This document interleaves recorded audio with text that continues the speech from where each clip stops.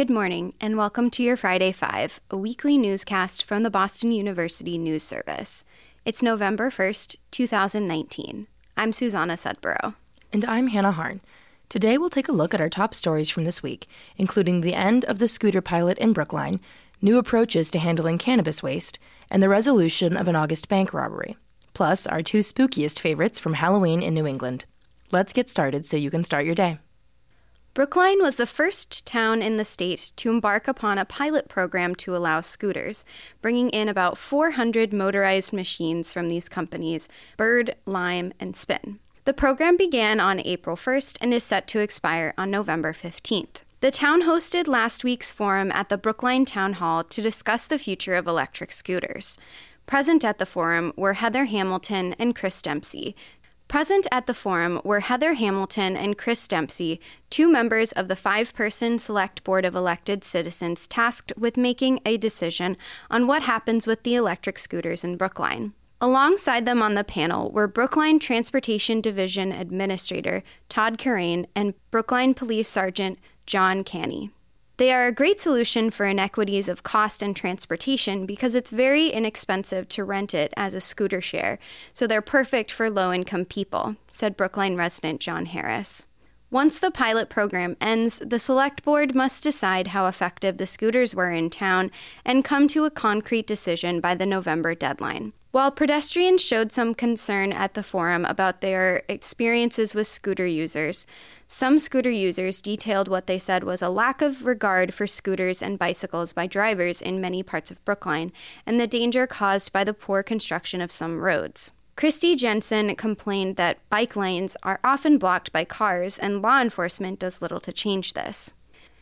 Every day my life is threatened, and so are the lives of other cyclists and scooter users, she said. This story was contributed by George Avenagh. The unmistakable smell of hay, bright carnival lights, whispers in the distance, a sudden huge blast of fire coming out of the top of a railroad car. These are your first tastes when you enter Spooky World, Nightmare, New England. The Scream Park has been a New England staple for nearly 30 years. Started by Dave Bertolino in 1991 in Berlin, Massachusetts, the haunted attraction had many homes, including Gillette Stadium in Foxborough, before it found its current residence in Litchfield, New Hampshire. Its current owners, Mike Accomando and Wayne Caulfield, bought the attraction in 2008 and moved it to Mel's Funway Park, a family fun park they already owned. Now an operation of over 200 people, Spooky World is made up of 2 haunted houses, 2 haunted walks, and a mile-long haunted hayride.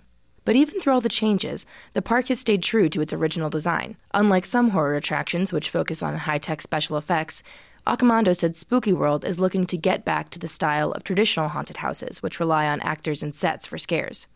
And that's not the only part of the park that has stuck around. Accomando said that within the multi-generational cast, some of the actors have been there since the attraction's inception. 75% of the people don't come back, but 25% get the bug, he said.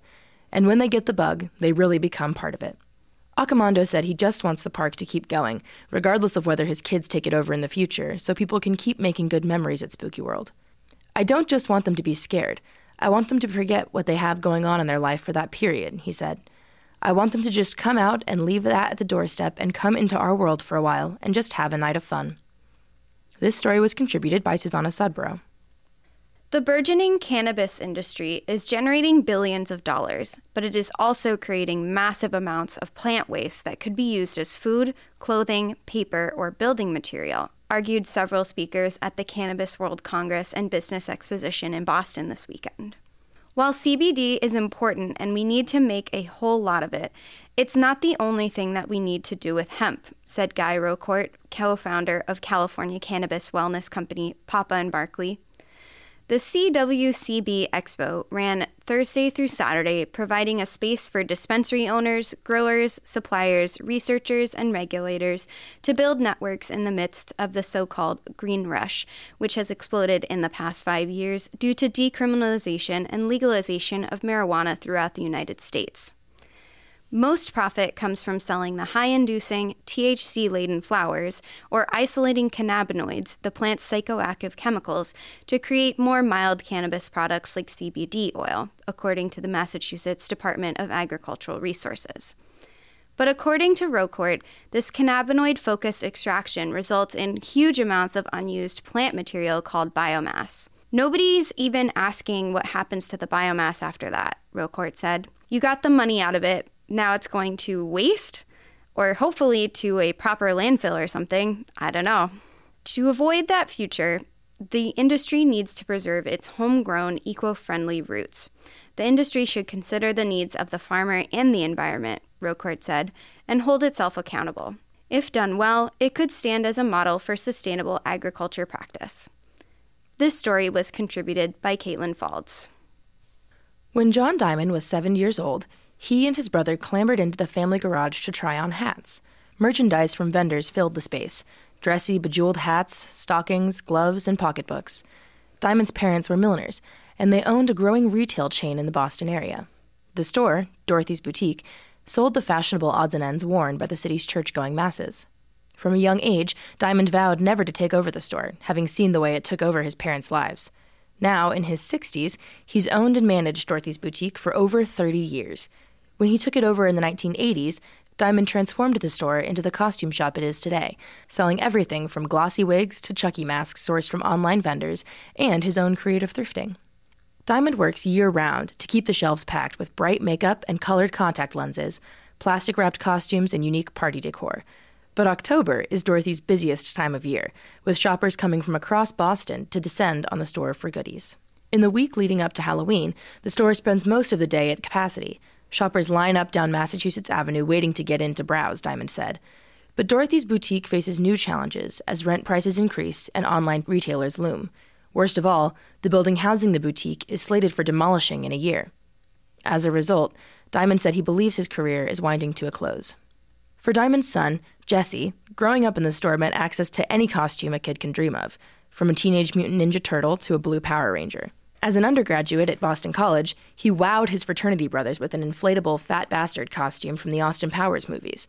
Jesse remembers his father going above and beyond for customers every Halloween, taking special care to order outfits and accessories for the people who couldn't find exactly what they wanted in the store. He was definitely in his zone, Jesse said of his father's long hours in the shop. He just wants to make everybody happy. And that means that no costume request is too outlandish at Dorothy's. I keep an open mind and I have a lot of vendors, and if I don't have it, then I can make it happen for you, Diamond said. I can totally find it. This story was contributed by Simone Migliori.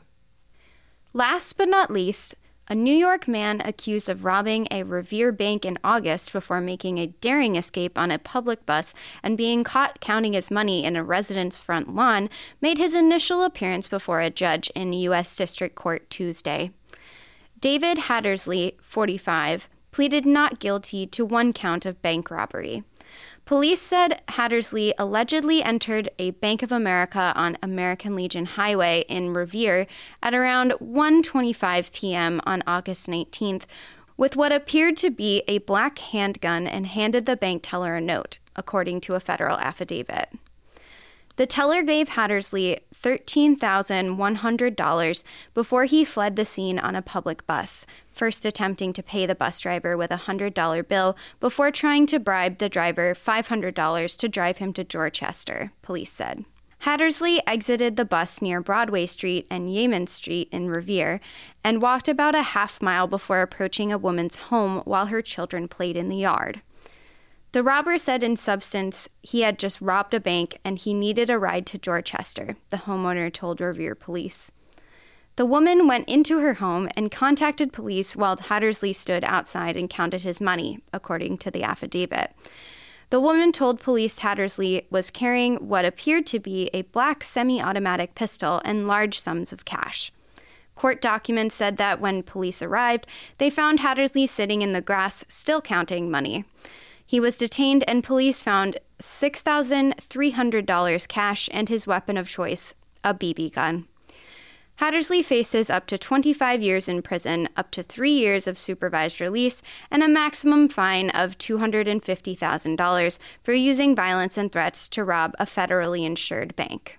This story was contributed by Chris O'Brien. And that's it for your Friday 5. Thanks for tuning in, and we will see you next week. For the full versions of this week's stories, visit bunewsservice.com/podcasts and click on today's episode. We'd like to thank today's contributing writers, George Abinaugh, Simone Migliori, Chris O'Brien, Caitlin Faulds, and me, Susanna Sudborough, as well as our production team. This week's episode of Friday 5 was produced by Hannah Harn. And be sure to check out our latest episode of Between the Bylines, where we sit down with our contributors to discuss top stories through the lens of student journalism. Visit us online at bunewsservice.com/podcasts for more information.